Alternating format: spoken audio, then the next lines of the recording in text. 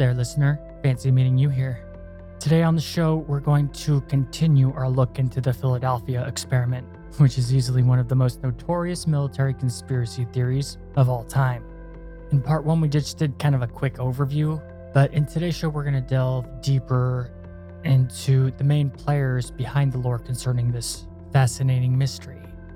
I'm going to go into detail on the three big names, the men behind the myth: Dr. Morris K. Jessup, Carlos Allende, and Al Bielek. Two of them are alleged survivors of the experiment and have had a lot of influence on the topic. And at the later half of the show, we're going to go into the alien agenda stuff, because apparently they really had a lot of influence on this stuff from the shadows. The first show on this topic heavily revolved around the work of Gray Barker, but we're going to delve deeper into other writers on the topic with all sources linked in the show notes if you'd like to check them out for yourself. Again, I'm not really trying to prove or disprove anything. I don't want you to believe or not believe. Skepticism is just as important as curiosity and imagination, so by all means, come to your own conclusions in all ways. So let's get into it then, shall we? I'm your host, Tim Hacker, and you're listening to Cryptic Chronicles.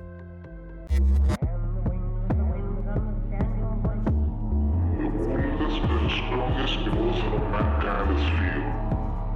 And the oldest and strongest kind of fear is fear of the unknown.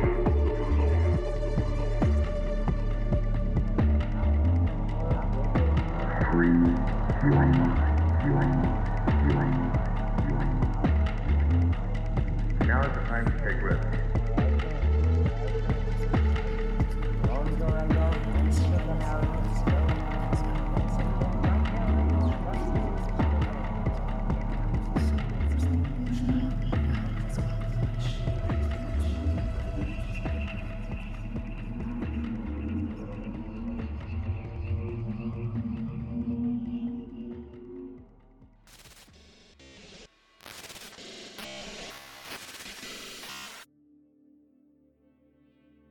So just who are these people that have brought the Philadelphia experiment into the mainstream pop culture subconscious and cultivated this indomitable conspiracy theory?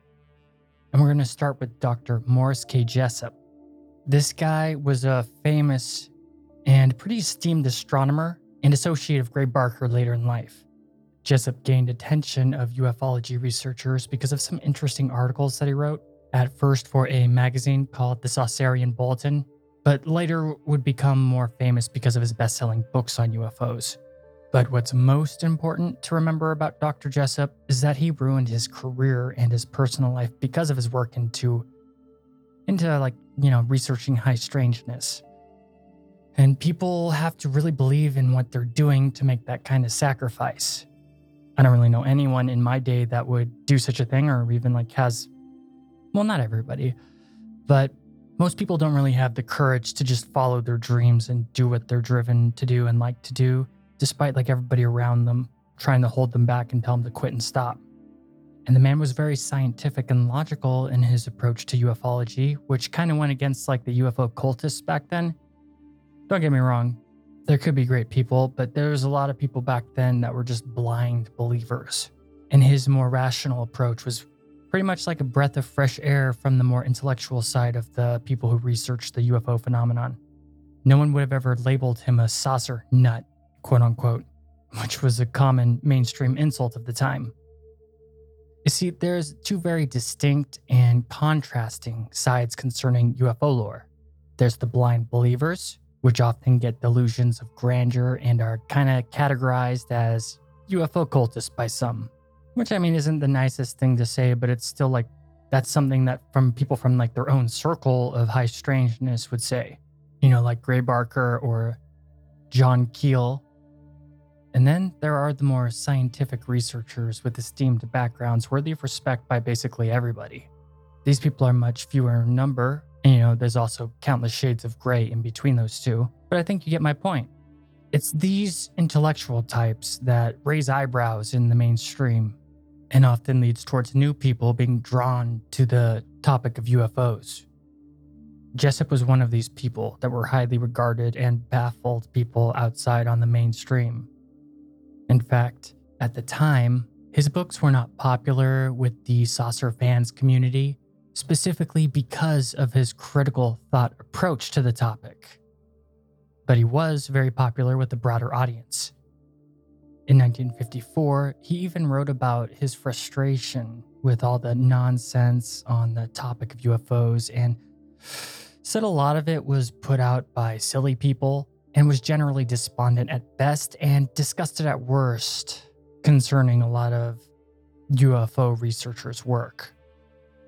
Jessup did believe that we were at a pivotal and higher level of human experience, though, and that there was truth hidden between the lines in a general outlook of UFOs and whatnot. And the man's disregard for mainstream demonization proves in a self-evident manner his devotion to understanding the UFO phenomenon. He'd often even investigate things himself and find evidence before beginning to write on a topic. He wouldn't just write whatever popped into his head or whatever other people told him. He needed to figure stuff out on his own and have some basis in reality in order to justify its existence. However, this drive to seek the mysteries is ultimately what led to his death, at least according to many people, and it's a theory I subscribe to as well. Ray Barker believed he was straight up assassinated, and there's evidence that his silencing was because he discovered the truth surrounding the Philadelphia experiment. Allegedly. The bizarre annotated version of one of his books, The Case of the UFO, has been linked back to the government, the military in particular, and then republished allegedly by the military in large mimeographed form. I don't know what mimeographed is, but there was a total of 25 copies made of this revision of his book that supposedly had people in the know, behind the scenes, in the deep state, in the military, whatever you want to call them, who actually wrote notes in the book clarifying and adding elaboration to things, correcting things, and it was pretty trippy. The republished was spread throughout military circles, but a copy ended up in the hands of the UFO community, because of course it did. And these annotations inside the book were written in 3 distinctly unique sets of handwriting, and each one was in a different color. All of the notes adding or confirming weird stuff about the UFO phenomenon. The annotations were really convincing. Well, whoever did the annotations, did a good job.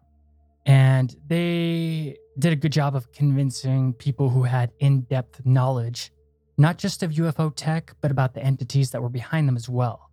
If they were forged, it was some awesome forgery, though the probability of them being authentic also is just as probable, I guess. Supposedly, the Navy gave a copy of this annotated book to Jessup, which would allegedly later lead towards his death.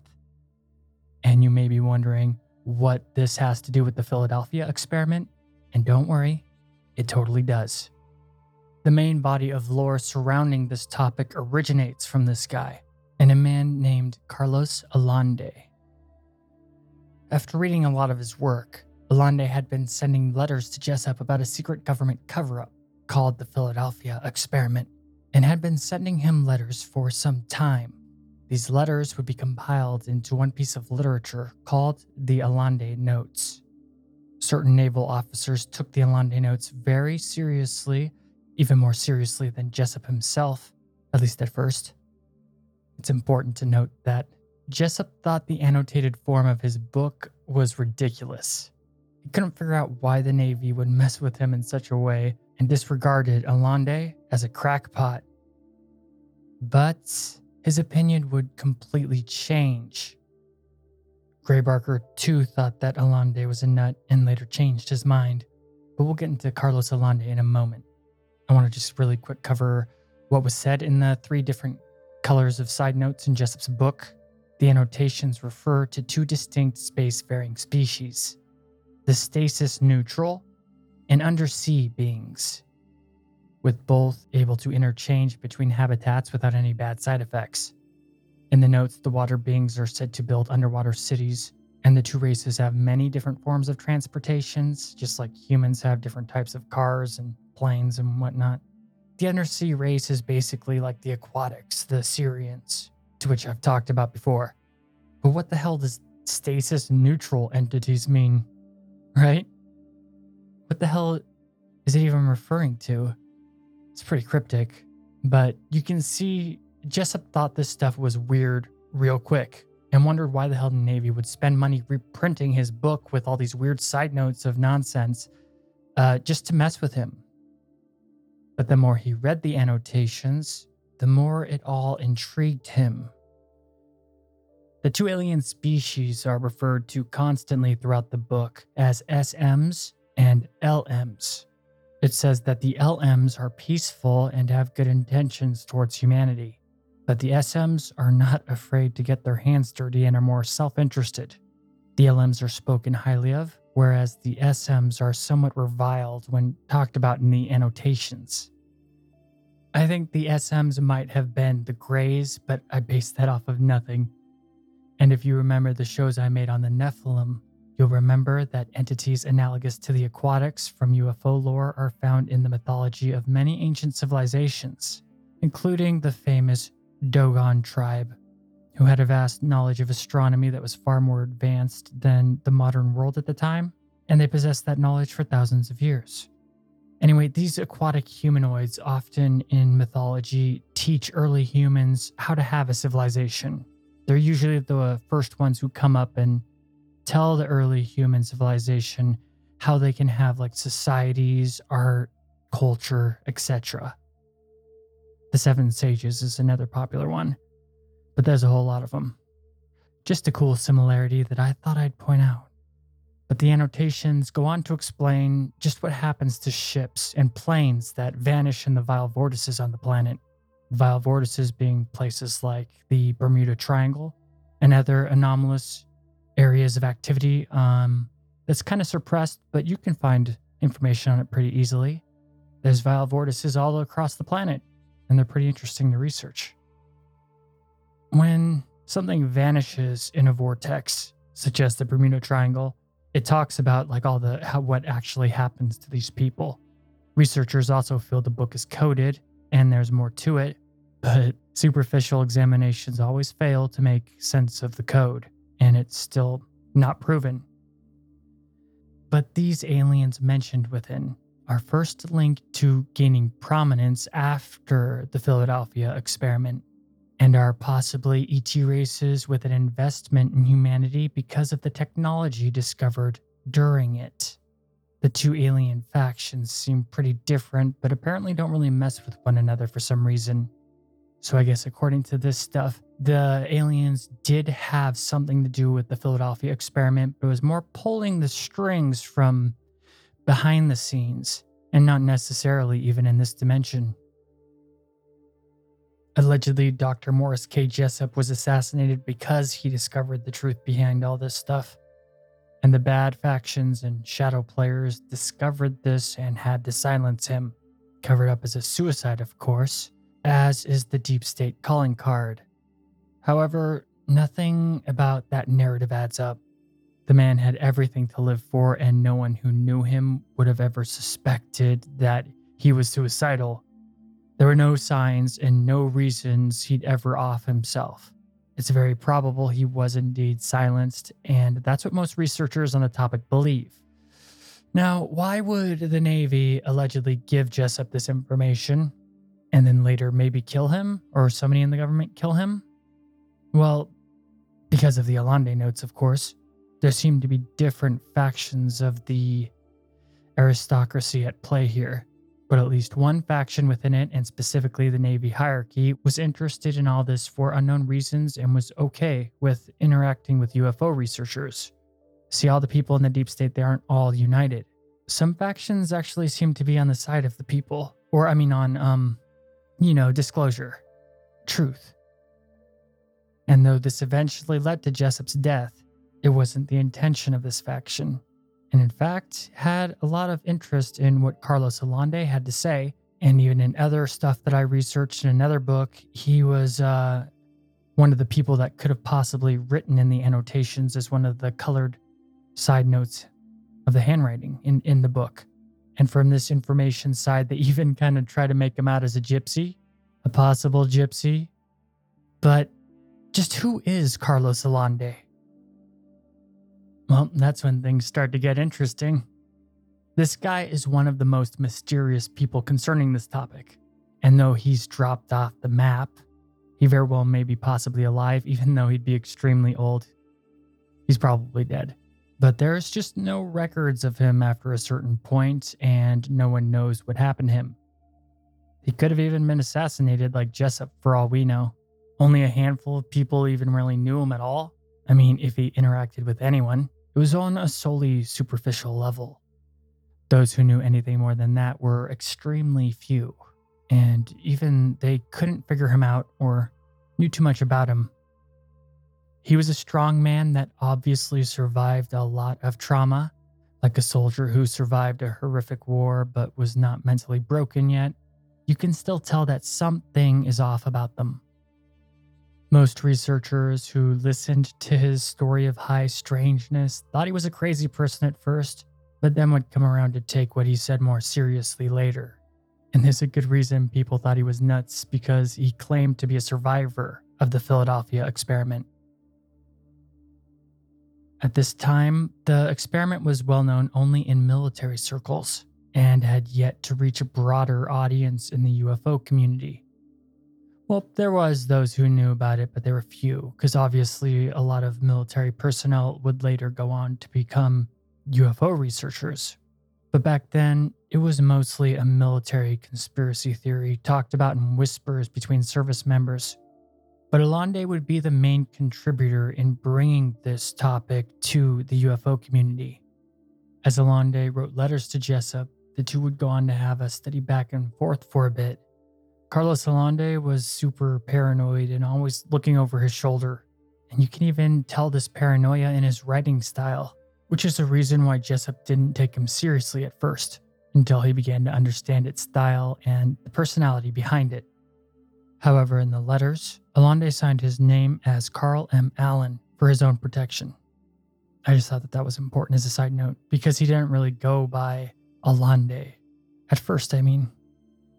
And once Jessup got used to the unique grammar and style of writing, he noticed a possible similarity to the annotations in his book sent to him by the military.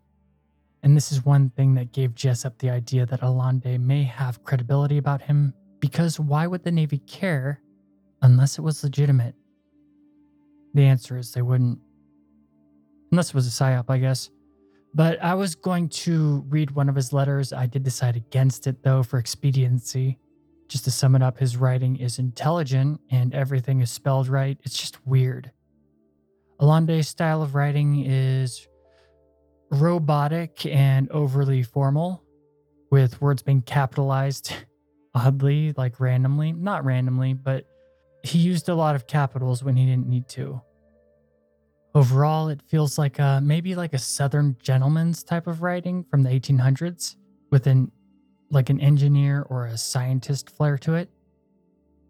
In the letters, he explains the symptoms of the experiment: going blank, getting stuck, and the freeze, as I mentioned in the first episode concerning the Philadelphia experiment. But he also goes on to tell a bunch of other secret information about Project Rainbow. In any case, the reason why we're talking about this right now, listener, is because of Carlos Allende.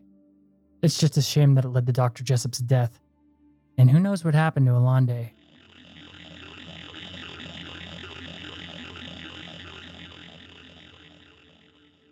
But another one of the leading players concerning this topic is Al Bellick, who is an expert in the field of electronics and was recruited by the Navy for his high-tech expertise in the late 30s. He's no slouch, and another one of these intellectuals to get involved in high strangeness that raises eyebrows of normies. He had a PhD-level education in physics, as well as all kinds of other crazy stuff, so he was very highly educated. And just as a side note, we should also remember that Al Bellick, when originally part of the experiment, was a man named Ed Cameron, to which he'd later... I'll get into that. Don't worry about it. But if you ever look into this information yourself and you see these names being switched around and what I'm saying doesn't make sense, it's because I'm just kind of like mixing the two together. It's the same guy, Al Bellick. For ease of access and not to be confusing, I'm mostly just going to go with Al, despite him maybe being Ed Cameron at the time I'm talking about him on the timeline or whatever. Anyway, Bellick caused a lot of controversies when he came forward as one of these survivors of the Philadelphia experiment all the way back in the 80s and gathered a lot of attention from those interested in this stuff. The man himself was soft-spoken, polite, and ethical, at least according to those who knew him on a personal basis in his daily life. So a lot of people who knew him were surprised that he'd say such bizarre stuff, like pretty much out of nowhere, seemingly out of nowhere. He'd just go on about how he was a part of this secret experiment. Lost a lot of friends because of it. But as I mentioned in part 1, he'd regained lost memories after watching a movie on the topic. So I guess it wasn't out of nowhere. More so, allegedly, he just started to remember his real past. The man had never talked in public or to groups for that matter, so when he first came forward to make a presentation, he'd arranged like little file cards, flashcards I guess, to speak, but at the last second, he decided to just toss the cards in the trash and talk from his heart, according to witness Tim Beckley. So to me, if you understand psychology, there's aspects of his story that seem authentic. Liars and charlatans all act in specific ways, basically across the board. But looking between the lines concerning Al, I'm pretty convinced that he truly believed what he said. Does that mean I believe everything he said is true? Well, the mind is a funny thing, but I do believe that he believed in what he said was true as an honest fact. It actually seemed like interest in the Philadelphia experiment was going up because of the movie that just came out. But in 1989, the UFO researcher circles were very open and welcoming to Bellick as he stepped up to the mic to give his presentation at Tim Beckley's annual New Age UFO Fest in Phoenix, Arizona. His story hypnotized everyone there. And while some instantly thought he was a pretender, as people should be skeptical, that's good, most were completely engaged with what he had to say. This is the guy that supposedly time traveled, but it's even weirder than time travel. It's very convoluted. And we'll be right back to talk about Al Bellick after a quick break. You're listening to Cryptic Chronicles.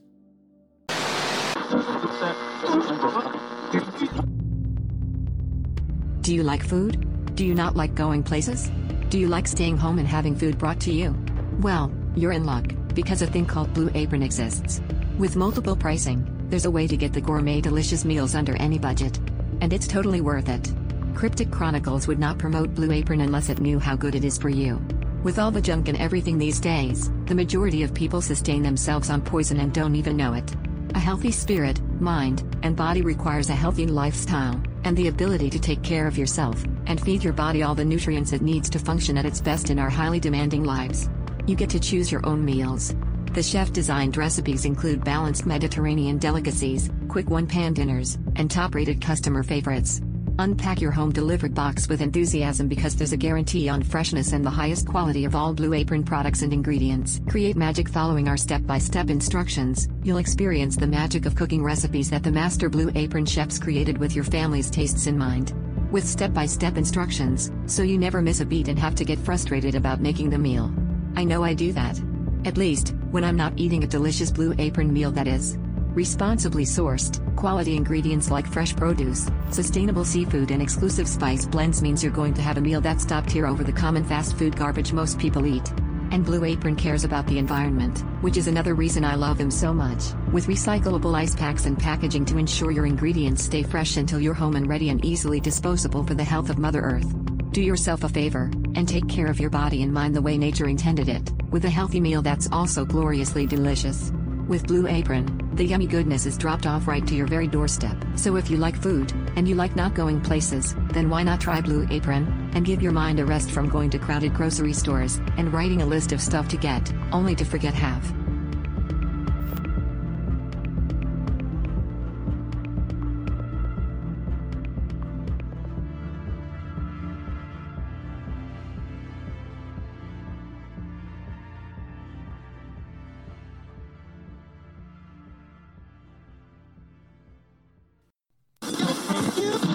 $30 off weed with code PODCAST? Did someone say $30 off weed with code PODCAST?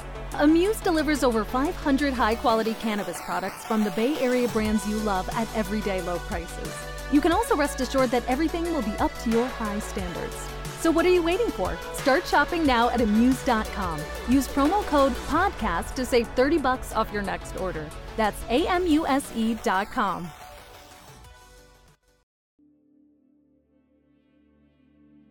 Okay, so I sat through like 4 hours of listening to Alan Bielek's his lectures at MUFON, to which I gotta say those things gotta be edited to be chopped up. You could chop all of that up, what I listened to, into like maybe an hour if you just get rid of all the excess stuff, and there's other people who talk in it too. And he's a guy who definitely sounds like he knows what he's talking about. Bielek says that the military discovered space-time compression technology during the Philadelphia experiment. This technology not only provides the means for teleportation, but also interplanetary and interstellar travel by generating wormholes in space-time. And he knows all this because he was there. To which I will go deeper into specifically. His association with the Montauk Project is also fascinating, to which I will definitely cover soon enough on a future episode. But as I said, Al is highly educated in various vocations in the field of electronics, and he contracted for various military contractors.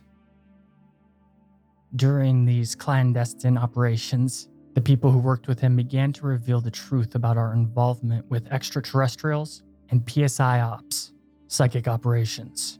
With these experiments, these programs completely all about figuring out some pretty weird stuff and how to manipulate the human mind.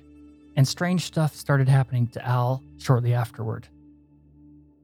In 1956, he was recruited into the Montauk Project.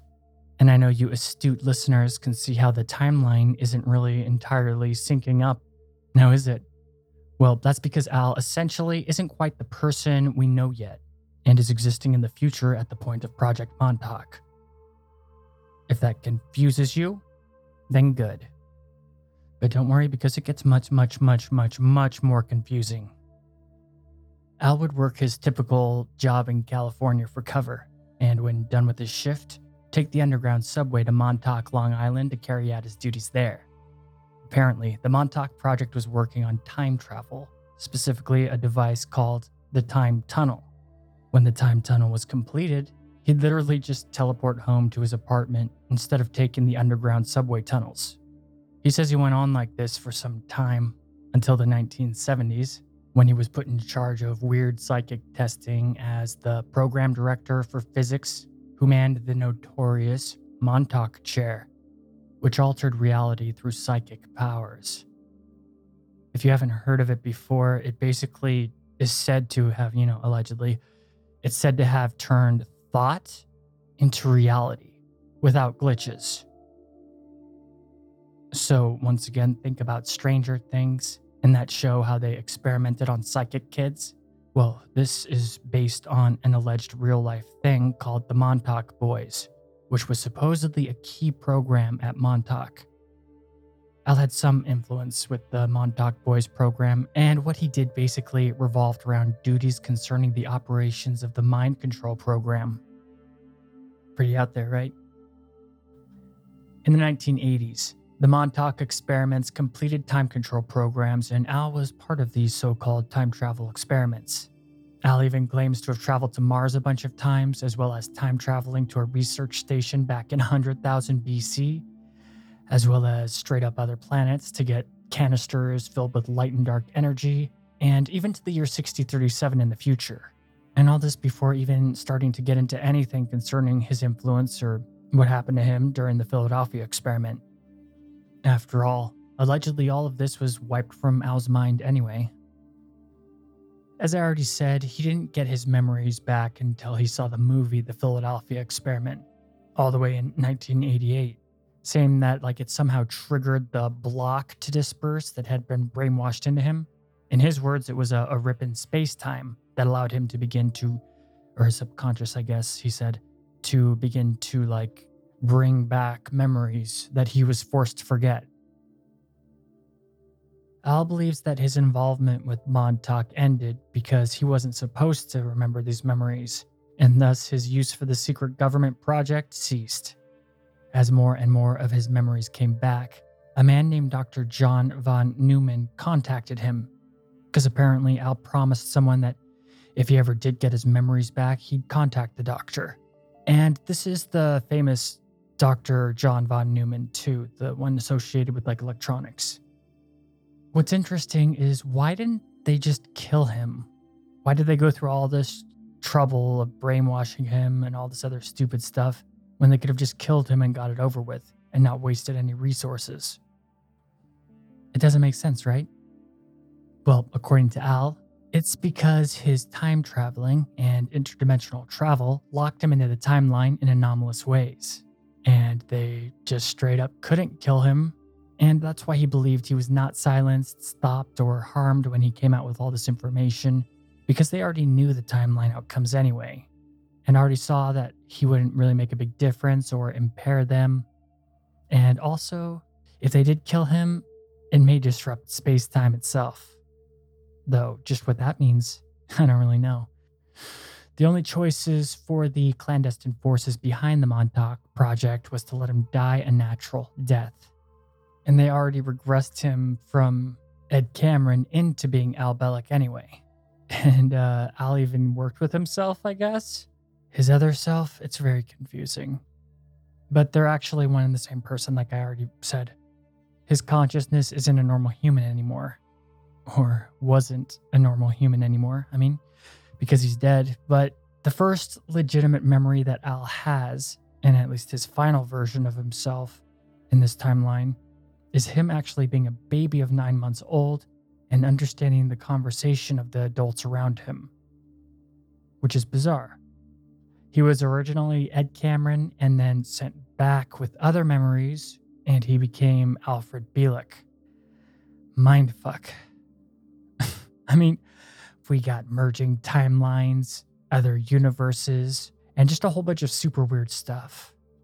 Apparently, Ed knew too much, and it irritated his superiors, and was pretty much voted to be disposed of through space-time to be regressed into the identity of Al Bielek. In his MUFON lectures, Al says that he was also involved in Project Phoenix, which is kind of an umbrella project that had a bunch of stuff under it, including mind control experiments. And it could very well be his involvement in Project Phoenix that he was essentially disposed of by those powers that he worked for. But of course, there's more to all this stuff. If you're more interested in it, I definitely want to get more into detail on Project Phoenix down the line. Not in this episode too much, just maybe a quick overview. Anyway, Al grew up in his fake identity in an alternate timeline, but there's still so much to cover concerning this guy. It could take up many episodes dedicated to him. I don't want to do that. But essentially, later, one of the architects of all this, Dr. von Neumann, started to find clues that something was wrong concerning the Philadelphia experiment. I know this might be confusing, just go with it. The timeline's a mess trying to tell this information. But I was going to have to go back in time to the Philadelphia experiment. In the book Philadelphia Experiment Revelations, the author talks about things called time locks that have to do with Al and his journey through time.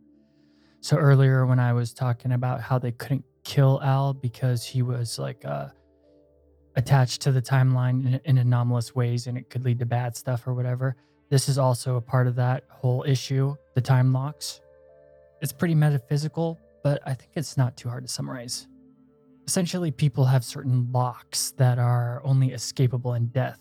And when you die, you can travel through time and even reincarnate at different points in time.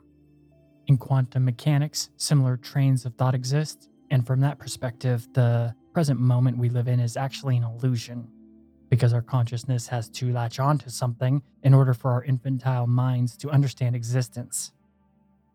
Our consciousness has to just zero in, otherwise it can't understand itself. But in truth, our true nature is a being that exists past, present, and future all at once. And if you throw the many worlds theory on top of that, then it gets even messier. So I'll spare you all that hot mess. But time locks essentially make our reality stable on a quantum level so that our consciousness can experience it in the way that we live our lives. According to Al, his associate Dr. Newman disrupted these time locks during the experiment, and this is why some survivors are said to have faded in and out of reality. Their locks were damaged in space-time. During the interdimensional travel of the ship, the time locks were temporarily paused, and when the ship materialized, if the crew were somewhere outside their time lock, they'd appear where they were anyway. And that's why the victims were discovered like half materialized in the hole in deck. You know, people's arms and legs popping out, people's bodies halfway protruding, pretty much dead at the moment that they came back, to which was at least a short but excruciating way to die. In 1953, Dr. von Neumann conducted the same experiment, which was the Philadelphia experiment all over again, but this time they supposedly knew what they were doing. In any case, the experiment was a complete success and no crew of the ship were killed this time. This success led to the creation of the stealth bomber and other still secret technologies kept under wraps by the deep state. However, these projects were one of many programs, with the main and original being the mind control research. That is until 1958, when Congress finally decided to read some of the stuff that they fund and decided to cancel the project after they learned that it was about mind control experiments and stuff. Great job. But the brainwash research continued anyway in other forms, like from 1967 to 1968, and then, the MK Ultra stuff.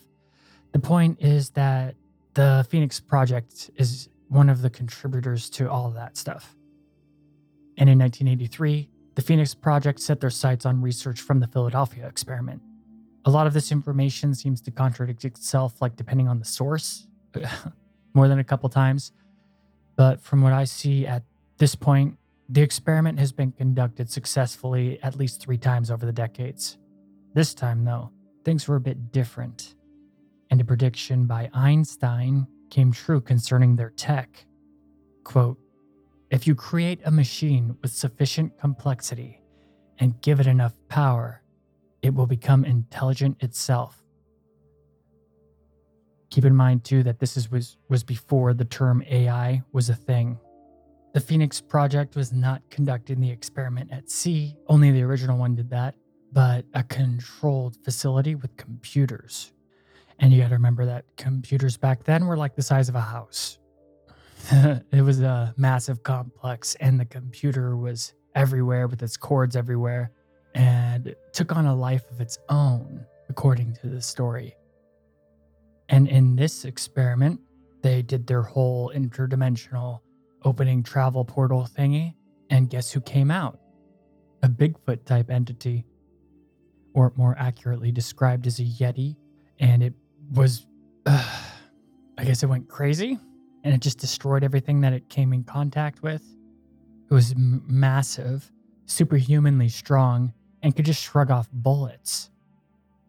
To stop this interdimensional entity or whatever it was that looked like Bigfoot, they had to destroy the power source. But they couldn't do this because the computer found its own power source from the direct sea. This AI had found a way to go around people trying to shut it off. And who knows if this AI was the thing that brought the Bigfoot entity over in the first place, or called it or something. It's so vague. The information does not elaborate on any of the details, which is kind of frustrating because it's like, dude, you summoned Bigfoot.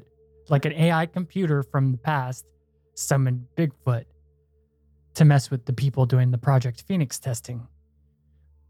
There's gotta be more to this, but the only way that they could stop this entity and the computer from killing everyone was to destroy the computer connections themselves, to which the scientists succeeded. The Bigfoot entity disappeared, and although no one used the term AI once during the entire description of the event that I read this in the books, they just used terms like intelligent computer. And this little incident would lead Project Phoenix to kinda shifting gears, if not outright be shut down. but would definitely lead to or influence the Montauk program, which is even more morally bankrupt than any secret government program we've covered so far. And that's saying something. But I'm getting off topic a little bit. Let's go back to Al Bielek. He worked for the Montauk program and had been brainwashed to forget everything he did there, like I already said. But during the time working for these crazy people, Al had time traveled back and forth, with him and his brother being the ones to jump off the ship during the first Philadelphia experiment, and then going to the future to later be sent back to smash the equipment to free the crew and the ship and rematerialize normally, with his brother and him being split up in time unnaturally. Al Bielek says that the movie The Philadelphia Experiment is actually pretty accurate to what actually happened, including the two men jumping off the ship mid-dimensional teleportation. Though later his accounts would change to an extent to which who knows. It could be merging timelines or something, or new memories coming up, but the account definitely was not fully formed when he first began getting his memories back, which normally would be a kind of a red flag for a charlatan, with the story changing over time. That is, other than the fact that we're dealing with multiple timelines and stuff like that. I mean, if you're even entertaining this idea at all, that can conveniently make up for the changing narrative that he gave. It never changed too drastically, keep in mind. But at first, when he would tell his story, it would be that the movie, The Philadelphia Experiment, the beginning of it, like the first half, was actually very accurate. And then later, it kind of altered a little bit. Never dramatically, though. And he did keep on having more and more memories resurface over time. It wasn't like this happened all at once. And funny enough, the US military was actually pissed about the movie and tried to ban its release, which is hilarious. And were actually even successful in banning it in the US for 2 years after the initial release. But after a counter injunction, taking him to court, it was eventually released fully to the public and is still available to this day. So if you haven't seen it, I suggest going and checking out that movie, The Philadelphia Experiment. It's definitely worth a watch. But why would the military even care, though? The powers that be only censor things that are a threat to them in some way, and there are way more damning conspiracy theories of that time than the Philadelphia Experiment. The JFK stuff is way more damning. It's odd behavior because if they had just ignored it, they would have looked a million times less suspicious. I mean, when the elite try to censor something, that means it's probably worth someone's attention. It gives a sort of validation. And by human nature and psychology, the more something is suppressed or they try to hide it, the more people want it. I mean, just look through the Middle Ages. It's pretty self-evident. So by the military doing that, they most likely created a whole horde of researchers that wouldn't have ever cared if they didn't try to censor it. Like if they just did nothing, it would have been better for them. I'm overthinking it though, probably. And I don't want to digress anymore. But, so Al's brother too, after Al came forward with his memories resurfacing, Al's brother had strange memories returning about the Philadelphia Experiment as well. And by all accounts, he knew far too much than he should have known because he never saw the movie The Philadelphia Experiment. It was only Al talking about it, like without any elaboration really that he could understand. He didn't have context. It was him talking about it that brought these memories back in his brother's subconscious as well. And then they go into past life regression stuff, but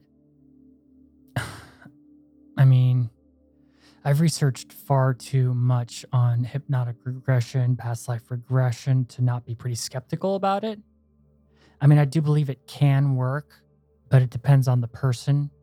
A lot of times it's just the subconscious pooping stuff out, But anyway, his brother did get the past life regression therapy, and he spoke of his whole journey basically that mirrored Al's perfectly. All the stuff that went down and all the crazy stuff that they did. Bielek says that his brother time traveled to 1983, lost his time lock, and aged about 1 year per hour. Then died. Obviously dying from old age and like not that long, which is pretty crazy. It's very sci-fi. I'm sure that reminds you of a couple movies you've seen, like Super Fast, Mega Aging. But he then said that his brother was later reborn. See, there's like weird reincarnation stuff going on with a lot of these people too, who covered the Philadelphia experiment stuff, who were involved in it. But it also could just be seen as his brother switching consciousnesses. You know, you go into the quantum immortality stuff again. But honestly, I read the chapter 3 times and I still don't really get it, to be honest. I mean, I could if I wanted to, but I don't want to give it that kind of a time sink. Because in order for me to really get it, I'd have to make notes and then outlines, compare notes and whatnot from all these different sources. And I'm sure that it does make sense if broken down correctly. And it would make a lot more sense than how I'm telling it to you, listener. But I'm sure you get the gist. Time travel and consciousness shifting, reincarnation, etc. Just go with it. We're talking about Al Bielek, the Philadelphia experiment, and soon to be getting into the alien agenda. We'll be right back after a quick break. Don't go anywhere.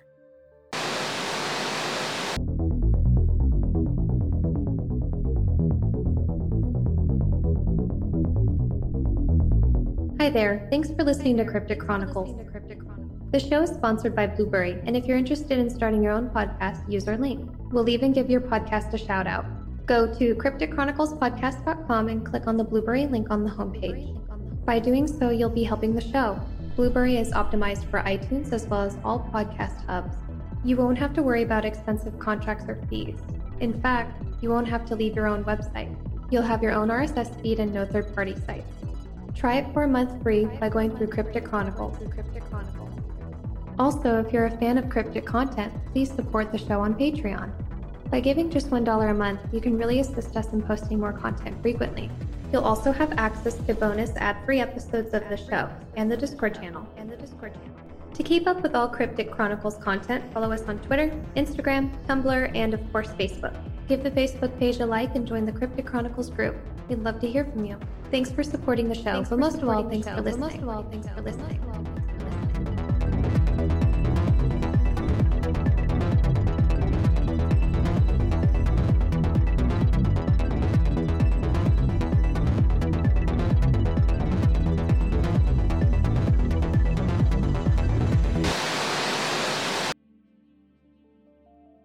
We're back. Another interesting thing concerning von Neumann, Al's associate, is that officially he died in either 1953 or 1957, depending on the source. But Al says he was working at Montauk well into the 1980s, which is pretty weird. Von Neumann is famous for his real-world computer fame, but according to Al, he didn't really die when the mainstream said he did.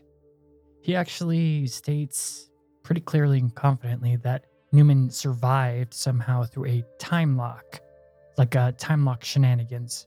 So who knows? He could still be around doing his mad scientist thing till this day, according to Al. Though Al Bielek may seem inconsistent at times, I can't really bring myself to judge him or get too overly analytical about his work. Kind of ruins the fun. He did allegedly go through multiple timelines and consciousnesses after all, and it's some fascinating fringe lore, no matter which way you look at it. My imagination loves to swim in it without accepting it or denying any of it. I just wish the information was easier to comprehend without me trying to overanalyze it, I guess. I don't know. It's good stuff, though. It doesn't get much weirder than this. So at least I hope I'm relaying this very confusing material to you in at least somewhat of an entertaining way, listener, because holy crap, I'm confused too. I just pretty much stopped trying to understand the timeline, but we're going to go into Al's trip into the future now. When he was traveling through what he called hyperspace, he called the other dimension hyperspace, the dimension between the dimensions. Some people call it the fourth dimension. Some people tried to link this stuff to the astral plane too. Anyway, when he went through hyperspace in his original trip through space-time, Al materialized in the year 2137. He and his brother arrived needing medical assistance and spent their first month in the future hospital there. They were burned in you know how I said in the first episode that people would catch on fire when doing the laid on hands and then during the Philadelphia experiment, a lot of the people who survived, they had like anomalous burns on them.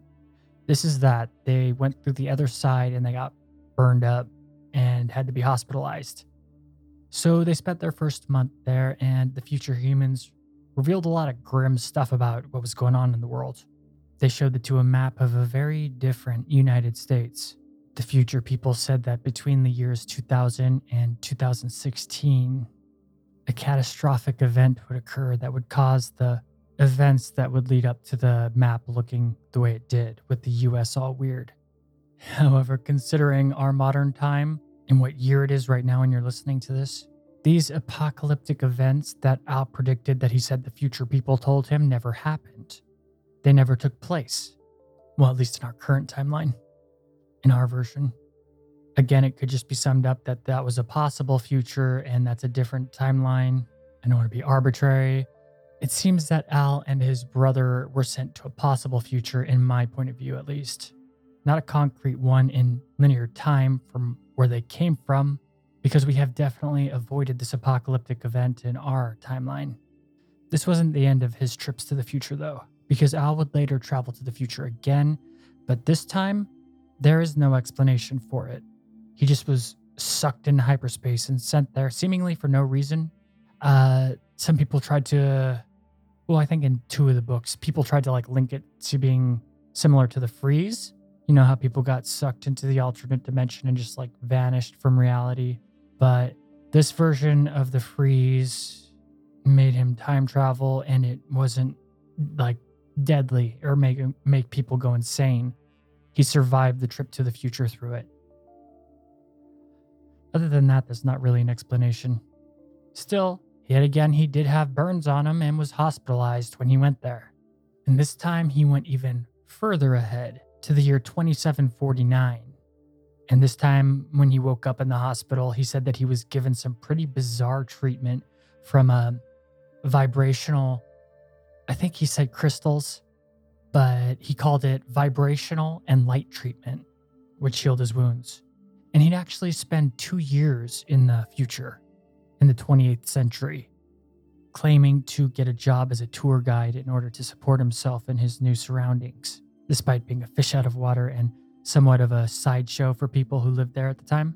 Many of the ways we look at the world in our times are, according to Bielek, are outright ridiculous to them. Some of the claims he would make at MUFON lectures and interviews he gave, while bizarre to say the least, are most certainly fascinating. And at first, this future seems pretty cool and not a bad future, almost even a utopia in a way. But then it gets pretty dystopian.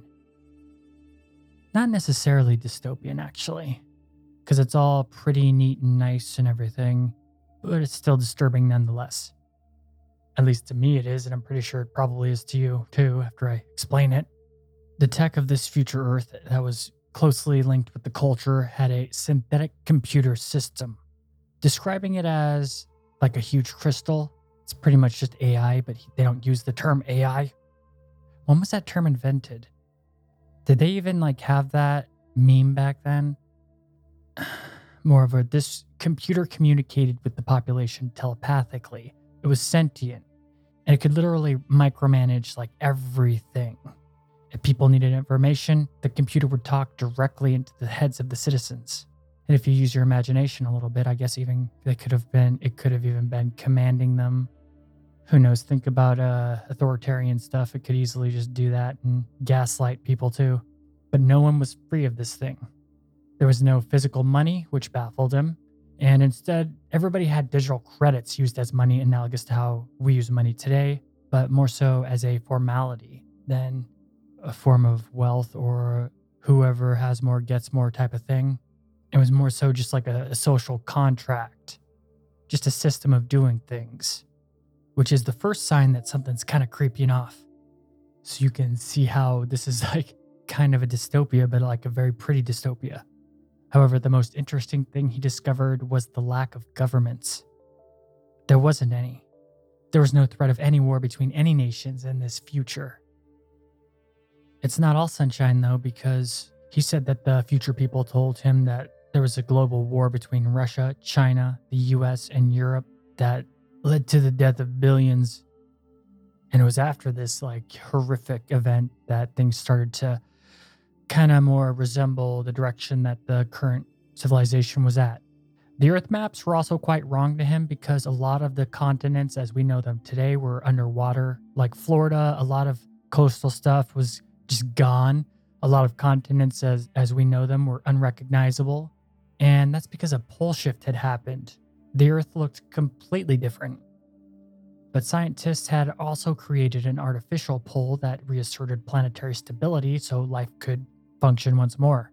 In fact, life was awesome. The planet was extremely healthy and green as it could possibly be. The Earth was much more revered than how we treat the Earth, and nature was left to its own accord for the most part. The nations as we know them were mostly dead, though culturally relevant and prominent in art, architecture, and entertainment. They very much remembered the past. They didn't lose any information. So despite the horrific, crazy world war that happened between all the global powers, we didn't go backwards. And the Earth was like pristine. There was no pollution. Everything was green growing. Animals were everywhere. Everything was awesome. In fact, the majority of the human race didn't even actually live down on the planet, but lived in floating cities that roamed around Earth depending on specific circumstances. Kind of like a tide, I guess. And this is just kind of an awesome visual, floating cities and the Earth being all perfect and beautiful. I like that image a lot. If it wasn't for the crazy mind control type stuff going on in the background. I mean, who doesn't want to live in a floating city? We could call it Dalaran. And these cities were, like, the human population wasn't low. It was still, like, going strong. But this was basically how people lived now in these floating cities that floated around the Earth. The AI controlled all the day-to-day type stuff. And though this AI was universal, basically, not all humans utilized that particular AI. And there were humans in other floating cities that did not use this AI. But these people were like barbarians, I guess. He doesn't say that. He says that they did have their own version of such programs that pretty much did the same thing. But these people were considered exiles from the main society and kicked out by their own actions. The scariest part of this future, though, or possible future, is the lack of privacy concerning this AI. He asked the future people on several occasions how the synthetic computer that ran everything came into existence and took over running things. Like, he would ask how the history behind how it became so prominent and everywhere and having so much power and control. He also asked who invented it and, all that kind of stuff. But the way that these people reacted to these questions was pretty creepy because to Al, it seemed like they had never even thought of that question before. Nobody, not a single time, had ever asked that many questions about the AI. They'd never even analyzed it or thought about it. Where it might have come from, how it gained control. No matter how many times he asked, nobody could give him a solid answer. And the only information he ever got was that the AI was built in the 26th century and that's it. Everybody that was the way the world was, and they didn't question it. So to be honest, despite how kind of cool that future is, dude, screw that future. That future sucks. So, listener, it looks kind of like this might be being a long episode because I promised that I'd get into the alien stuff last episode, and I'm going to get into the alien stuff. But since I kind of blabbed so much, looks like this might be a long episode. There's a lot more information regarding Al Bielek, but it drifts off into Montauk Project, Phoenix Project, and CIA MK Ultra stuff, and we'll get into all that stuff soon.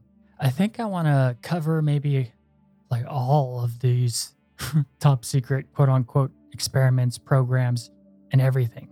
We'll get them all under our belt. And if it's relevant, I could always add more to the story of Al Bielek, but for now, let's put a lid on it. He's definitely one of the most well-known survivors or people in general concerning the Philadelphia experiment, which is why I spent so much time on him. He also talked to Art Bell many times. Like, this guy's pretty famous if you go check him out. Just don't expect to understand what the hell's going on. This is all really just scratching the surface. But what about the so-called alien agenda?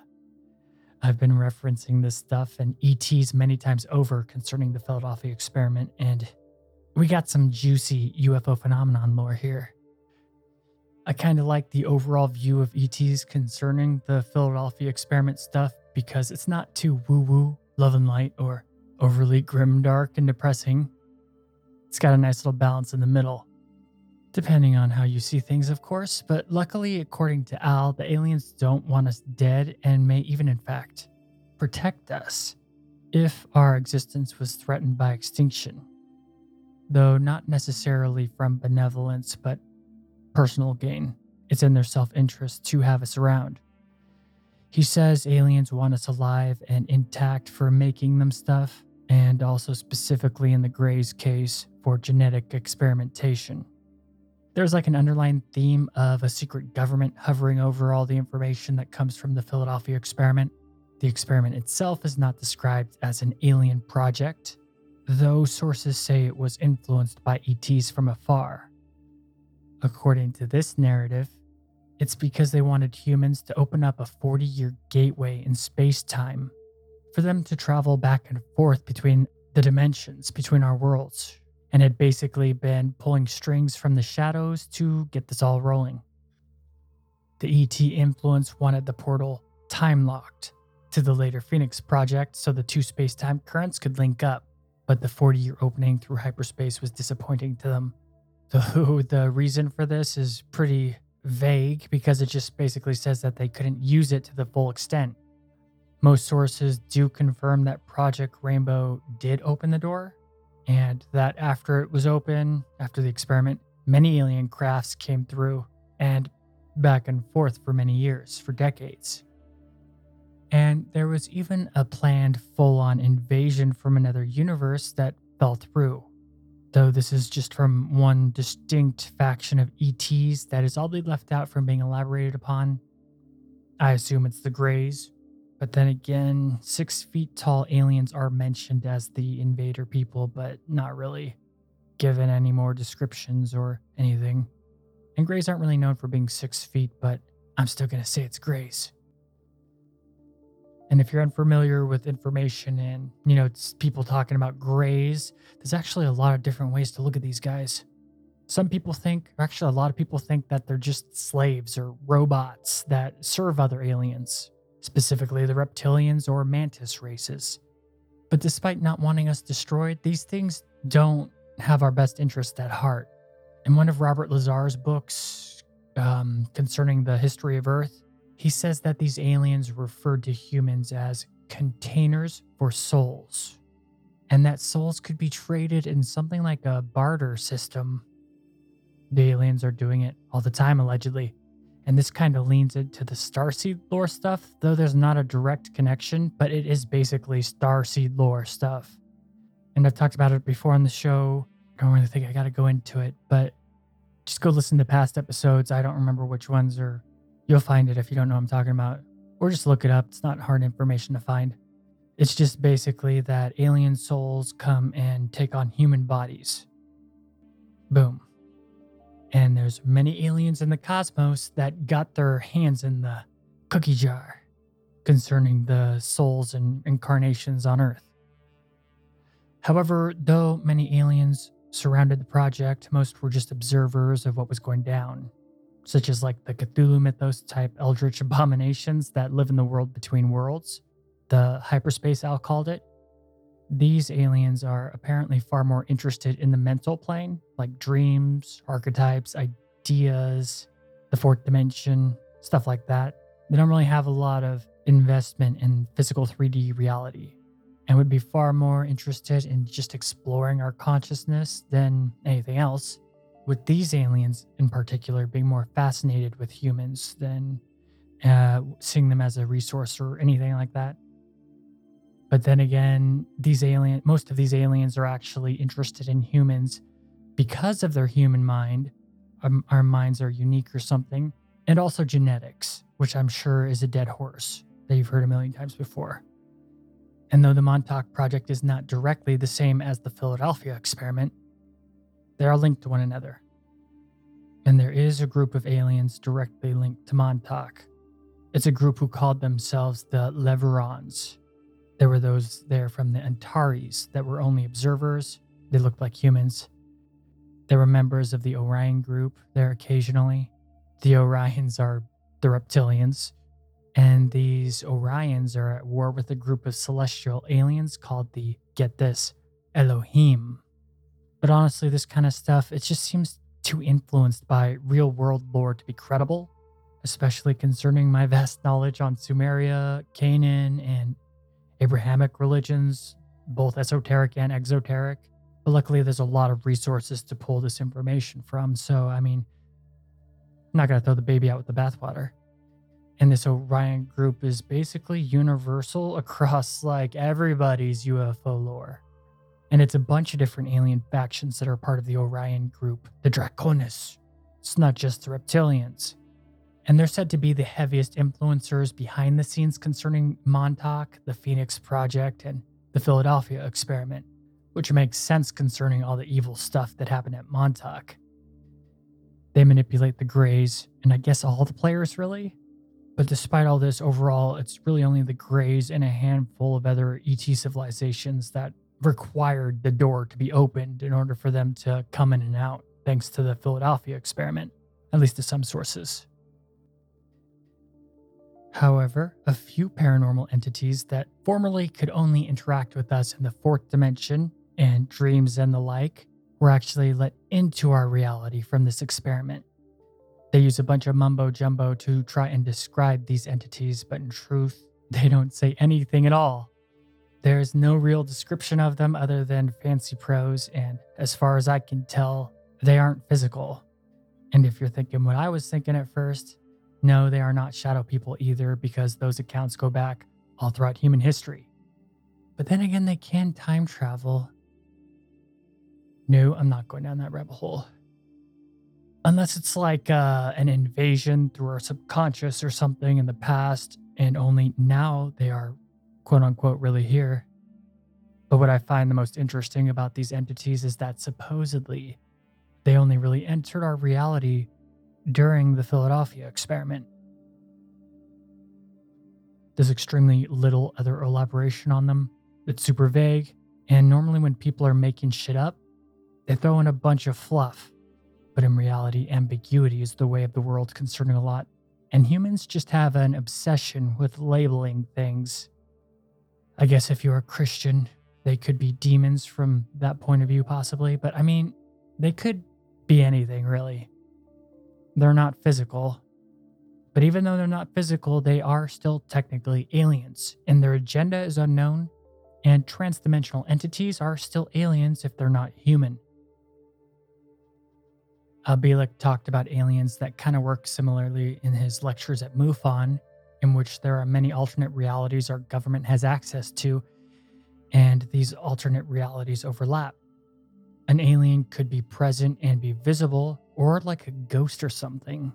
In fact, we seem like ghosts to beings on the other side of an alternate reality. Some aliens, but not all, can freely pass between these alternate realities, meaning they could basically be a ghost one moment and then materialize into a full-blown alien standing right in front of you the next. Obviously, concerning the Greys, it's pretty much agreed upon that they were interested in genetic experimentation on humans, but even that can't be taken 100%. There are not nearly as many documented accounts of Grey abductions in modern times as there were in the past. But there is an uptick of reptilian abductions and mantis abductions. But then again, most modern abductions talk about like humanoid aliens, or at least enough of a hybrid not to totally freak people out, depending on circumstance, of course. Don't get me wrong though, there are still alien abduction accounts going on around the world, just not in the high numbers over any other type of alien like it used to be. And also, too, in UFO phenomenon lore, there are many groups of Greys on top of that. So this all can get very slippery very fast. However, one of the factions of Greys definitely would love to take over Earth if they could. Allegedly not only for our rich genetic resources, but also as a staging ground for this area of the multiverse. a base of operations, if you will. But with the way that things have gone, this seems highly unlikely, with all the other alien factions having an interest in our planet. And these main groups are allegedly Pleiadians, Orions, Zetas, Antares, and Sirians, both humanoids and aquatics. And only the reptilians of the Orions would benefit from the destruction of our way of life, cultures, and autonomy. So we're saved by space politics, I guess. But hey, at least that's kind of good news if there's any truth to any of this. It's more profitable for aliens, for us to be alive and mostly self-governing, than to be dead or enslaved, so that's always good. A lot of these aliens reviled humans and only worked with them on these projects because they were ordered to. I think that the only ones who are actually described as being friendly to humans are the aquatic Sirians. And in Al Bellic's MUFON lectures, there's actually a lot of aliens that he says live on Earth. They're in the millions, just underground or under the ocean. I think Al said like around 3 million currently live here, but I can't remember. In order to explore some of the deeper aspects of this, you'd have to know about the Montauk Chair, to which I will cover when I make shows on the Montauk Project in the future. But the Montauk Project received help from a handful of these alien factions, most pronounced being the Greys and Orions. But it's because of the Montauk Project that the Philadelphia experiment came about the way that it did according to our timeline, and thus the alien influence. According to this narrative, if it wasn't for Montauk sending back Al Bellic, then it's likely there'd be a very different outcome than the one we're talking about in these episodes. However, despite his intentions being good, the time lock link from 1943 to 1983 really helped out the alien agenda. But it's believed that the first parts or the beginnings of this agenda go back much farther.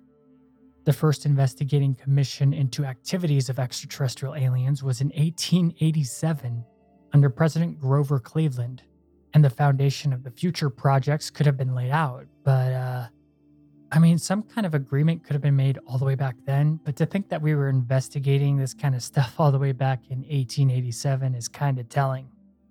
And out of all people, Aleister Crowley pops up, more so in the Montauk Project than the Philadelphia experiment, but it's interesting to find him here nonetheless. He did supposedly contact a great alien doing occult rituals. Lamb, I think his name was. And how did I not expect him to pop up concerning all this? It's too ridiculous not to be true. But this episode does have to end at some point. I don't want to go on too long. Let's just say that Bellic says that the Draconians, the Reptilians, are behind a lot of the evil stuff concerning the Philadelphia experiment and the secret government programs that spawned from it.